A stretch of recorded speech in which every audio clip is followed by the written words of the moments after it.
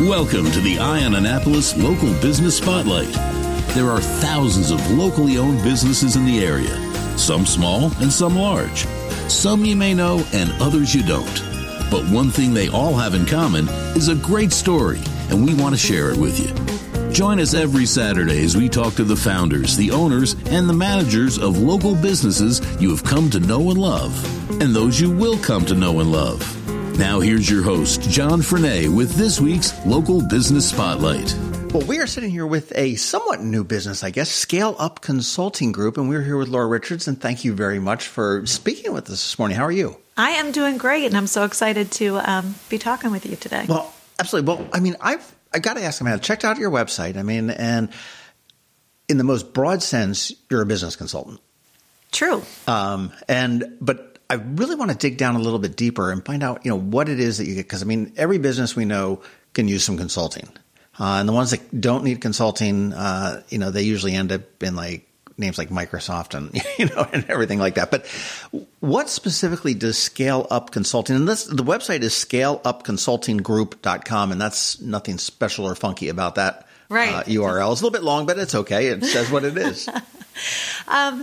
So I think what we do is bring a special blend of my experience to our clients. So I was a corporate marketer for years, and I got out of that after the birth of my kids and became a restaurateur because, sure, that's what everybody with 3-year-old twins decides to do. And now we're supposed to believe that you're making good choices in business when you go into the restaurant business. That's true. So I at one time had 3 franchises. I had the Waldorf, Bowie, and Annapolis franchises for a local Maryland franchisor. And I picked them because they were a Bethesda-based company, and I loved the 2 personalities behind the original concept, and I used to eat there all the time, and I'm like, they really get it. They're marketing savvy, and their food is great, and it's a great product. I thought, well, I'm going to get in there. I'm going to hire these great managers, right? And then I'm going to do the marketing, and I'm going to turn the business operations over. And so what I learned is that doesn't happen. Like in the restaurant business, you're an operator. So I perfected the whole art of business operations over the 12 years I had those concepts. And fortunately, I sold them 6 years ago. And I looked at my skill set and I said, well, what's next? What am I going to do? I've got this corporate background. I've got this operator's background. And at that time, I was working with a business consultant myself, a business advisor. And he said, hey, I know I told you not to do anything for a year and just chill out, but why don't you come and join forces with me? So I did that for the next 5 years. And then during COVID, that was kind of a turning point where I realized this is my opportunity to do things a little bit differently. And so I actually went and became a certified director of operations. And what that did was give me processes that I could now replicate in other small businesses beyond restaurant businesses. And so that's really what ScaleUp does. We help small business owners take a look at the backside of their business.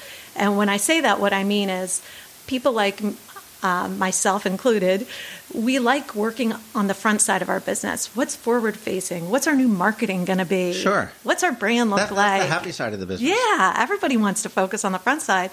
But where a lot of the change can happen, because we're all so busy focusing on the front side, is on the back side. It's like the argument of sales and manufacturing. It's like, ain't nothing happens until we make something. And someone's like, well, ain't nothing happens until we sell something. It goes back and forth, but you do have to focus on the front and the back, but the back is just as integral as the front in any business. Well, and I think a lot of it is about measuring the results of what you're doing on the front. So if your response is every time sales dip, you come out with a new marketing campaign, and that's your solution to it, but you're not looking at the back end of, well, what is our cash flow like, and why does it look like this? Understanding what creates profit. Sometimes the program or product that people are focused on is the one that brings them joy, but it's not actually the one that's contributing the most to their bottom line. So I used to own several travel agencies that was a franchise part, and it was very difficult to look at. And you're exactly right. We turned around and we looked at what business was profitable.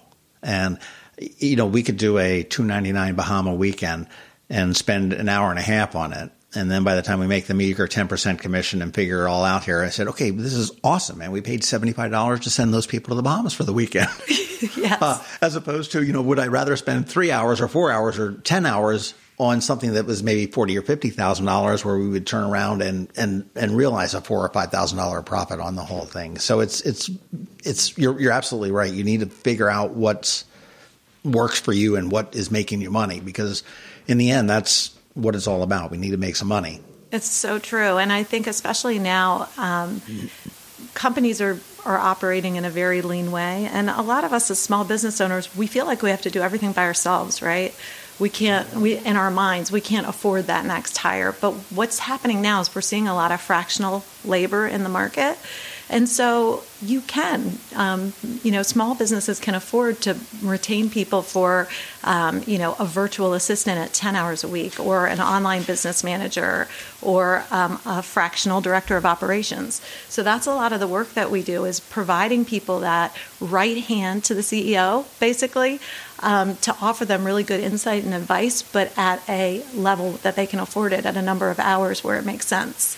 Interesting. Well, do you work with a particular segment of businesses or types of business? I mean, you've got a restaurant background. Okay. So I would imagine that you probably, if a small restaurant that's opening up could use your advice. Do you shy away from the new, cell phone store down the road? Well, I think what I look for more than any kind of particular vertical is business owners that are ready to commit to changing, because change is hard. And if you're not 100% committed, and if you won't do things differently, then I'm probably not the right resource for you. Most of the time when I get into a business, it's because there's a pain point. Either it's somebody that's looking at transitioning to acquire another space, or are they looking at a 3 to 5 year exit strategy, or are they trying to launch a new product? There's a reason there. There's a pain point there that they're reaching out. Or maybe it's just critical. Like, this is mission critical. We have to become more profitable. We have to grow our on the revenue side, or it's a do or whatever. Die. It's do or die. Yeah. And typically, if you have the mindset that you are willing to live the plan that we create together and take action on it, very quickly we can see business results and start scaling. That's interesting. Do you find that some business owners have no business being in business? I don't think I'd put it that way. Not quite that bluntly. If you asked a room full of business owners, are you a growth business or are you a lifestyle business? Almost everybody in there thinks they're supposed to be a growth business, and they're all going to raise their hands. But then when you sit down and talk to them and you say, well, how are things going right now? Well, they're going pretty good. Well, are you happy with the amount of money you're taking home? Well, I would like to make more money. Well, are you willing to do X, Y, or Z? Not really. They're a lifestyle business, and they're kind of in a place where they're not ready to make any big changes. That growth mindset business, they're in a place where they're like, their vision is driving them. They know kind of, I want to be out here, and I know I don't know how to get here, and I'm looking for the right resources to power that. Interesting, because I know I've seen a number of small businesses in town, and not naming names or anything like that the owners are so passionate about them. I'm looking at you've got a pillow on your chair there. I mean, I love white tasseled pillows. Whatever, that is my passion, and I live and breathe, and that's all about it. But I couldn't sell one to get myself out of a fire, and just the business aspect of running a business is so challenging. I mean, I can sew up those pillows and I can make them so, great, and everybody loves them. They, Aunt Bertha, everybody thinks they're the greatest things in the world. But in the end, selling it for $20 is really costing me money, and I don't realize that. But I mean, I found a number of businesses that follow the passion. So I mean, I would certainly think that some real advice and some real talk from Laura could probably help. Well, thank you. I appreciate that. No, I think it is so true that you get in your business and you become sort of myopic to the things that are right in front of you, and you're not seeing the bigger picture. For me, I mean, everybody has that place in their business where they feel good, that's their wheelhouse. And for me, it was standing at the register, talking to every single customer that came in, and just getting the best feeling and thinking I was doing the best thing. However, it was not the thing that was benefiting my bottom line, and it wasn't the thing that was going to get my restaurant sold ultimately. I really had to extract myself from the day-to-day. I had to let the managers do their job. I had to empower people. I had to trust that the money was going to be there for the salaries and stuff so that I could start working on the bigger aspects like renegotiating my leases and getting lower rents and really focusing in on food cost and better training, saying, hey, we're, 2% elevated food costs. That's $20,000 a year that we're just throwing down the tubes. So, there's those analogies in every single business. So that's why, again, focusing on the operation side, the backside of the business, that's less comfortable. It feels for a lot of people almost scary, right? It's what got them into their business is the passion, like you were talking about with the pillow lady. It's the art, it's the technician, and so when they're in that technical zone or that zone of genius, that's where they're feeling their best. So having somebody else help with the business operations is really useful because that's also what makes them money. So if we can have them spending more time in their zone of genius, making more money for the business, but those back end things are getting handled, those operations are getting handled, that's the ideal scenario where they're in their joy and the back end of the business is also being carefully measured, monitored, and strategized. In their own strangely odd sense of joy in the back office, because there are people that like that. That's exactly right. That's me. That's me. I'm the operator. No. I mean, there are absolutely people that was like, oh, somebody's here. I need to run in the back. I don't want to talk to people. And there are definitely two sets of people there. But you mentioned you're a certified operations manager. Manager? Did I get that right? Certified director of operations. Director of operations. What I mean, and you did mention that you can help somebody get. You said the fractured employment where you can get a. I mean, so there's the ability now, if I am running a business and I'm working on my passion and loving register rings and everything else, that I can hire somebody sort of like a pseudo operations manager or an operations director? Absolutely. So yes, it's fractional work. So say you are a online coaching business. We'll use an online model for this example. And you have lots of other coaches that work below you or with you, and you have a national or even an international coaching program. You can do that and not have any layers in your business. So it's just like the owner, and then everybody reports to the owner. Well, after a while, the owner is no longer able to go out and be the rainmaker. Where's their time to go out and collect business because now they have all these direct reports? So what fractional directors of operations do is they can run those teams and insert themselves in there as a layer and make sure that all of those processes and communications and everything are going on, and even measure, programmatic results so that leader can continue creating content or driving new business or wherever their wheelhouse is. And that's same with brick and mortar. And that pretty much eliminates that whole direct report all those direct reports to the owners. They go to that fractional, and then that fractional is the one that goes in there. And exactly. And another critical thing to do is have the owner of the business sit down and write down everything they do in the day. And then any of those things. Those are really dangerous things to do. I mean, because you don't realize. I get so many people that will ask me, so what do you do during a day? I'm like, oh God, I'm like, well, not much. I mean, I do a little email, I do a little bit, but when you do an exercise like that for anything, I had a friend that had a medical condition, and they said, I need you to record every bit of alcohol you drank during the week. And he advised never to do that. That's a horrible, horrible thing to do. But you don't realize, I mean, I know as a business owner myself, I just do. And I'm sure I have done probably 20 tasks today. And I have no idea what they are, but I mean, if I sat down there and wrote and said, okay, well, I put, it's a whole different ball of wax. Well, if you looked at that list, John, and you said, all right, here are the things, there's probably a third at least of the things that you do in a day that you could very easily outsource to an inbox manager, for example, someone to manage your calendar for you, automation. All your appointment reminders go out via automation. I'll be seeing you tomorrow at 10 o'clock. Right. easily people could get 30% of their job taken care of if they looked at it in that way. And then the question is, how do I strategically use that 30%? I've just freed up this time. I know that now I have a virtual assistant, and for 5 hours a week, they're going to manage my inbox, they're going to manage my calendar appointments, and one other thing that you could let go of off of your schedule. And now I'm going to refocus that time. So I'm going to say from 8 to 11 in the morning every day, I'm going to spend doing X that directly profits the bottom line. Creating content, knocking on doors, whatever it may be. Yeah, exactly. That's wild. That's wild.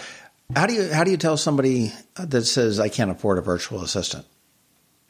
The example that I just gave you pretty much would convince. I mean, if you have the right mindset, like we talked about, if you have a growth mindset and someone says, look at these 10 things, are these mission critical to you, and do they put you in your zone of genius and help you make money? And you would probably go, nope. And you would say, if I could help you take care of that and it would cost you, I don't know, $100 a week, 3 hours at $30 or whatever it is, would that be something you would do? And if they said no, then you'd be like, okay, probably I can't help you. Right. Thanks. It was nice to meet you. But if they said, wow, that's kind of exciting, what would that look like? And, how would that work? And how would we onboard that person? How would we make sure we're a values match? How would I know that, because I think a lot of our hesitation is investing in the wrong people. Well, that's always been the hesitation with any business from, day one. You make the wrong hire. And, I know I'm with my life, my kid and everything else. A lot of them gone through getting their first jobs. And there was somebody that said, oh my God, this is like my 6th interview. I'm like, okay, well, they don't think you suck. So, they keep bringing you back.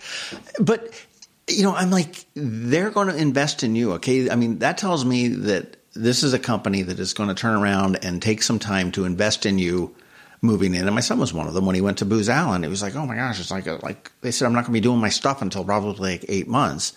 And it's all onboarding and learning. I said, well, that's a good thing because they're invested in you. They realize they see your value. Hopefully you see their value, and they're going to invest in you and hire the right people to do it to achieve their back end things. Obviously, they're not doing it virtually with a virtual assistant. They're doing it with real people. I am so glad that you brought this subject up because I think a lot of things that small businesses suffer from come from the way that we hire. I can tell you as a restaurant owner, when I needed a warm body and a warm body walked in and I talked to them and they seemed normal, that was my criteria, they had a job. I went through the drive-thru in Wendy's not too long ago, and they have a big sign, and this sort of speaks to the status of like the fast food industry. They pay you in cash daily. Wow. And I'm like, has it gotten to the point now? And I do understand that there's people that can't wait for, 2 weeks or a week or whatever it is for a check. And I understand there's some people that probably don't have bank accounts and everything else. But if we gotten to the point where, 1 o'clock rolls around and I say, dude, I'm out of here.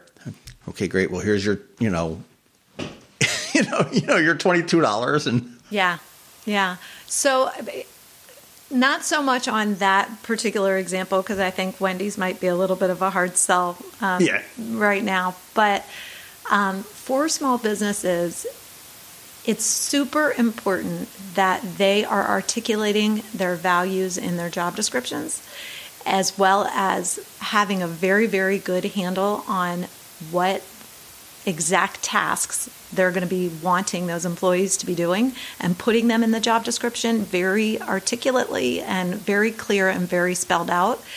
And by doing this, and it's very painful to create a job description with that much detail. It takes a lot of time and effort, but by doing that, then when the employee comes in, they have what we call KRAs, or key result areas, that they can measure the employee in 30, 60, and 90 days. And what this does is give the employee very clear expectations. They know exactly what they need to do to be a success in 30 days. And by that reinforcement, they are vested. They want to stay. And also, you avoid the whole, I know a lot of owners, they hire someone and they're like, oh my gosh, I can't be productive because this person is asking me questions every time I turn around.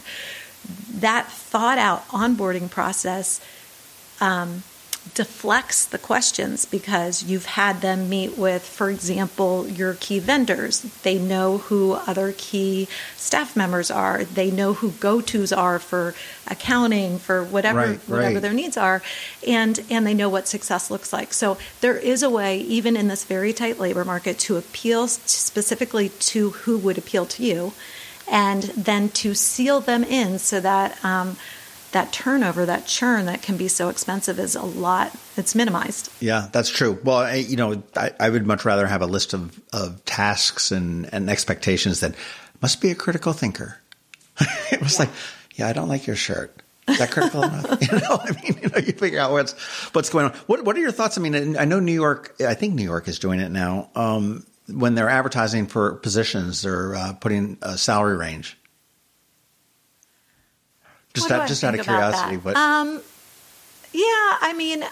think that money is important, but I think what we're seeing is that culture is far more important right now than money. Oh. So, there's some industries that maybe that's super important for. I think for small business, we know that in order to be competitive now, it's more expensive than before. Sure. It's somewhere around $20 an hour for an entry level person, which is more. So I think where small business can really differentiate ourselves is that personal approach and that culture that we were talking about, giving people autonomy, trust, making them feel valued, making sure our values are in alignment. Money will always be a factor, but I think small business has a better opportunity to serve up culture. I agree. I mean, there was a friend of mine that worked for, I don't even know if they're in business anymore, Living Social. And I think they were down sort of by National Harbor was their headquarters. And, she was doing this commute and somebody offered her a job up here, but it wasn't the money. And they were like, oh yeah, well, we can't afford you. And she's like, you have no idea what the value of being able to bike to work is as opposed to fighting the Beltway traffic. And, people assign different things. I can get back with my kids. I can catch that little league game that I've never seen in my life or whatever it may be with the children. Yes. And that's more important now than ever. I think, even for myself, one of the reasons why I wanted to get out of corporate America, and it took me a long time to be able to do it, but I wanted to take my kids to school every day and I wanted to pick them up every day. And I knew I was never going to be able to do that commuting to Bethesda. And it took 7 years in the businesses for me to be able to do that. But by then, I think my kids were in 4th grade. So I got to do it for the rest of their school career, and it was 100% worth it, and I'd do it again. Very similar to, it was, when I bought my first travel agency, I wanted to be there as much as I possibly could, for the moments. And, I like to think that they're probably better off for it. I know I certainly am. And here we are, and they've flown the coop, and they're out, and the locks have been changed. And yes, and they're that's gone. An amazing feeling, too, having them launched. Well, it's true. It's funny. My ex-wife and I are getting to not really an argument, but she's like, "Oh my gosh, they're all like, scattered around, and the Thanksgivings are going." I'm like, but that was like the end goal. That's right. That was what we were working for. And what would we be saying if they're living in the basement? Exactly. It'd be a different thing. Well, how do we work with ScaleUp Consulting Group? What's the best? Obviously we can go and get an idea of what it is and contact you on your website. And again, that's ScaleUpConsultingGroup.com. How does a business come to you? Do you come and evaluate a business and say, and this is a personal business too, because, okay, you're going to have to sit there, and if you meet with a business owner who's a real jerk, I'm going to guess you're going to dissuade that because life's too short to work with jerks. That's just sort of a policy. But how does it get started with you? Yeah. So there's a couple different ways. I do have a free consultation button on my website. So you can certainly come to ScaleUp Consulting Group and request that. And that's like a 30-minute conversation where we just discover what's going on in your business and why you'd be seeking help.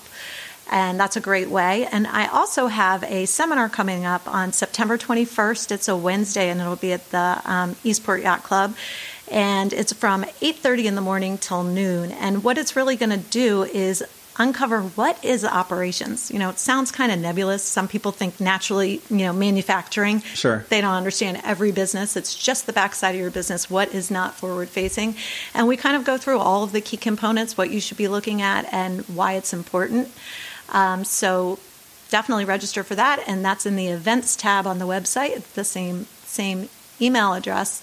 And that's a great way to understand, am I the person that wants to control the operations of my business? Do I want an operational partner? Do I want to hire a director of operations? Sounds like it's a thought-provoking seminar, just that will get somebody to thinking about it. And I probably would encourage any business that is looking to grow or is perhaps stagnant and wondering why they're not growing, or just, how do we deal in this, whatever this market may be, with as we come out of COVID and recessions and all the R words and everything else that are floating around, to get it. I mean, just to be able to sit there and think differently. I've always been a fan of just a different perspective. I mean, if my father had a great saying. He said, the only tool, and he didn't invent it was the only tool you have is a hammer. Everything begins to look like a nail.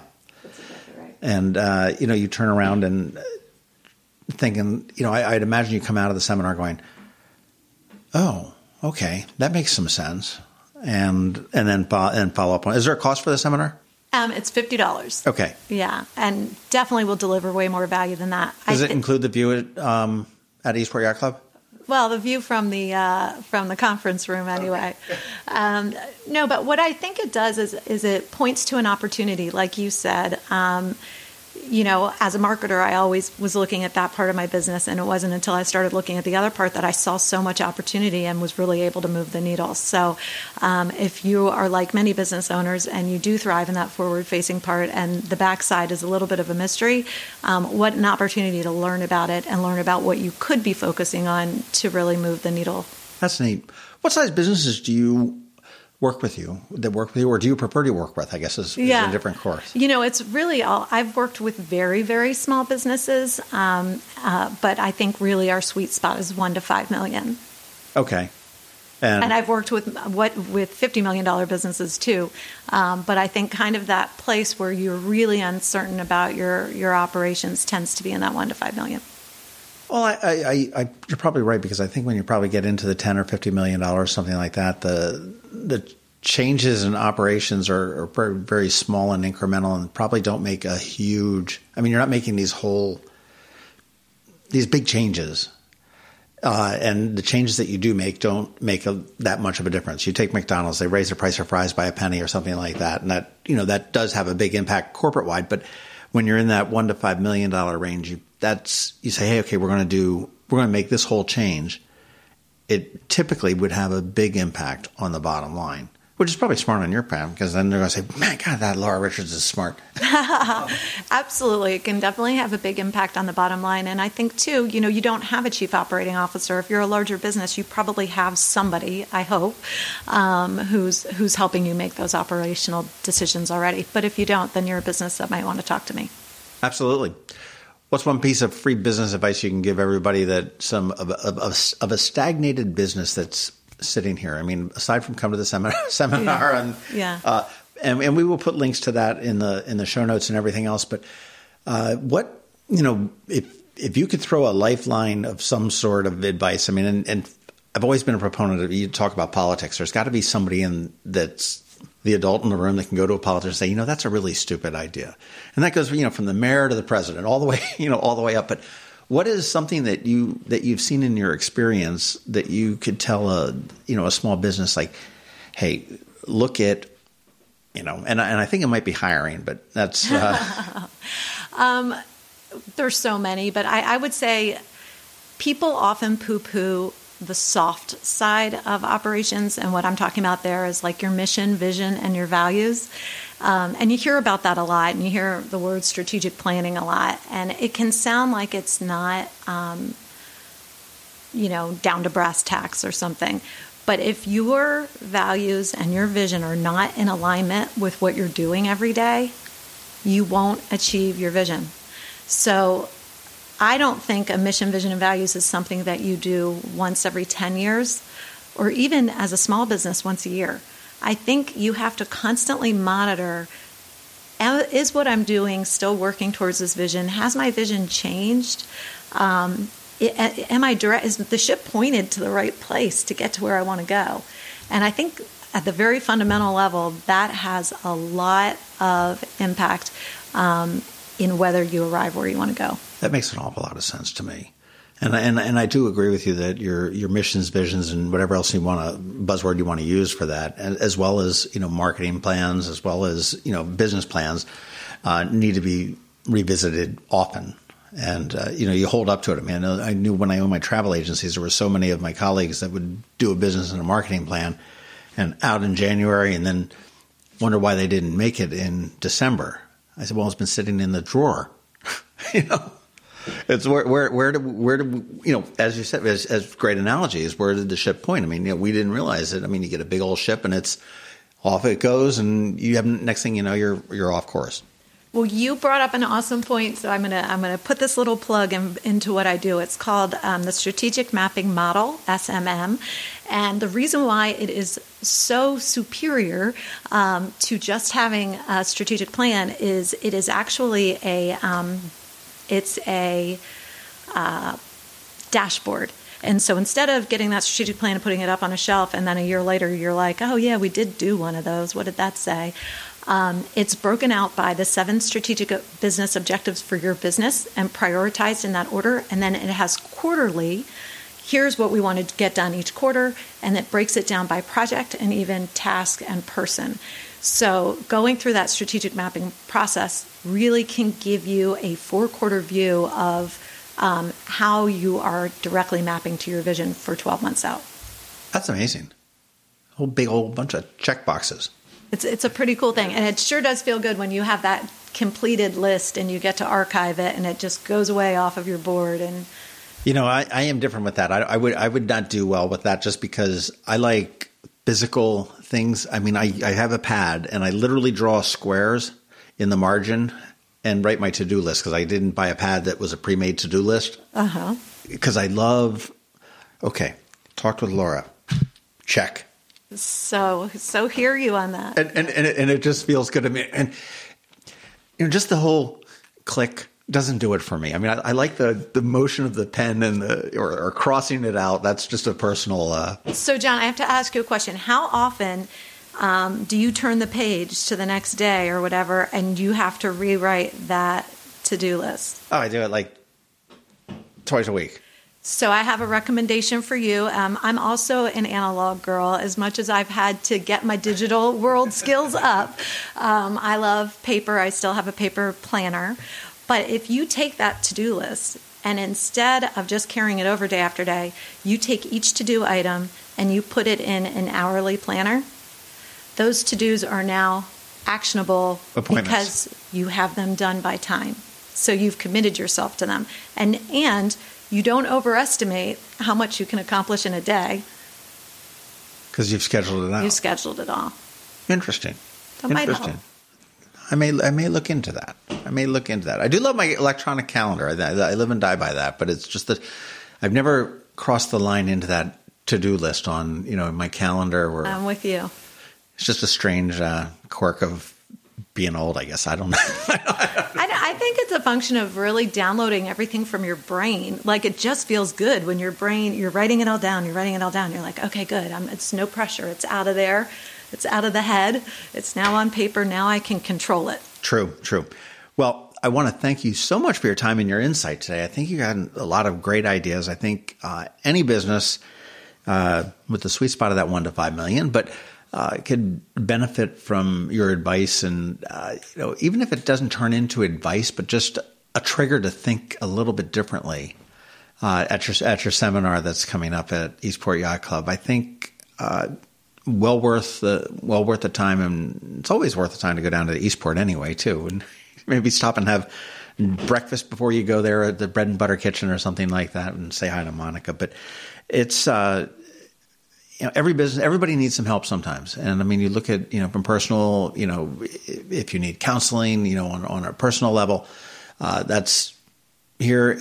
Businesses are no different. And you get somebody that looks at it a little bit differently, you can really start to see the fog will clear and you can see a way forward. So I do recommend any businesses check out Laura Richards, her website, ScaleUpConsultingGroup.com, and also the name of the company. And you can sign up for the seminar right on there. There's the consultation button and the email and everything else. And I want to thank you so much for your time today. Thank you. This was a fun discussion. Thanks for listening to this week's Local Business Spotlight. Please make sure to visit eyeonannapolis.net for all your local news, events, and opinion. And in case you haven't already, please subscribe to the Eye on Annapolis Daily News Brief, where we bring you all the day's local news direct to your phone, tablet, or computer in about 10 minutes. It comes to you at 6 a.m. every Monday through Friday, and you can subscribe on Apple Podcasts, Google Podcasts, or wherever you get your podcasts.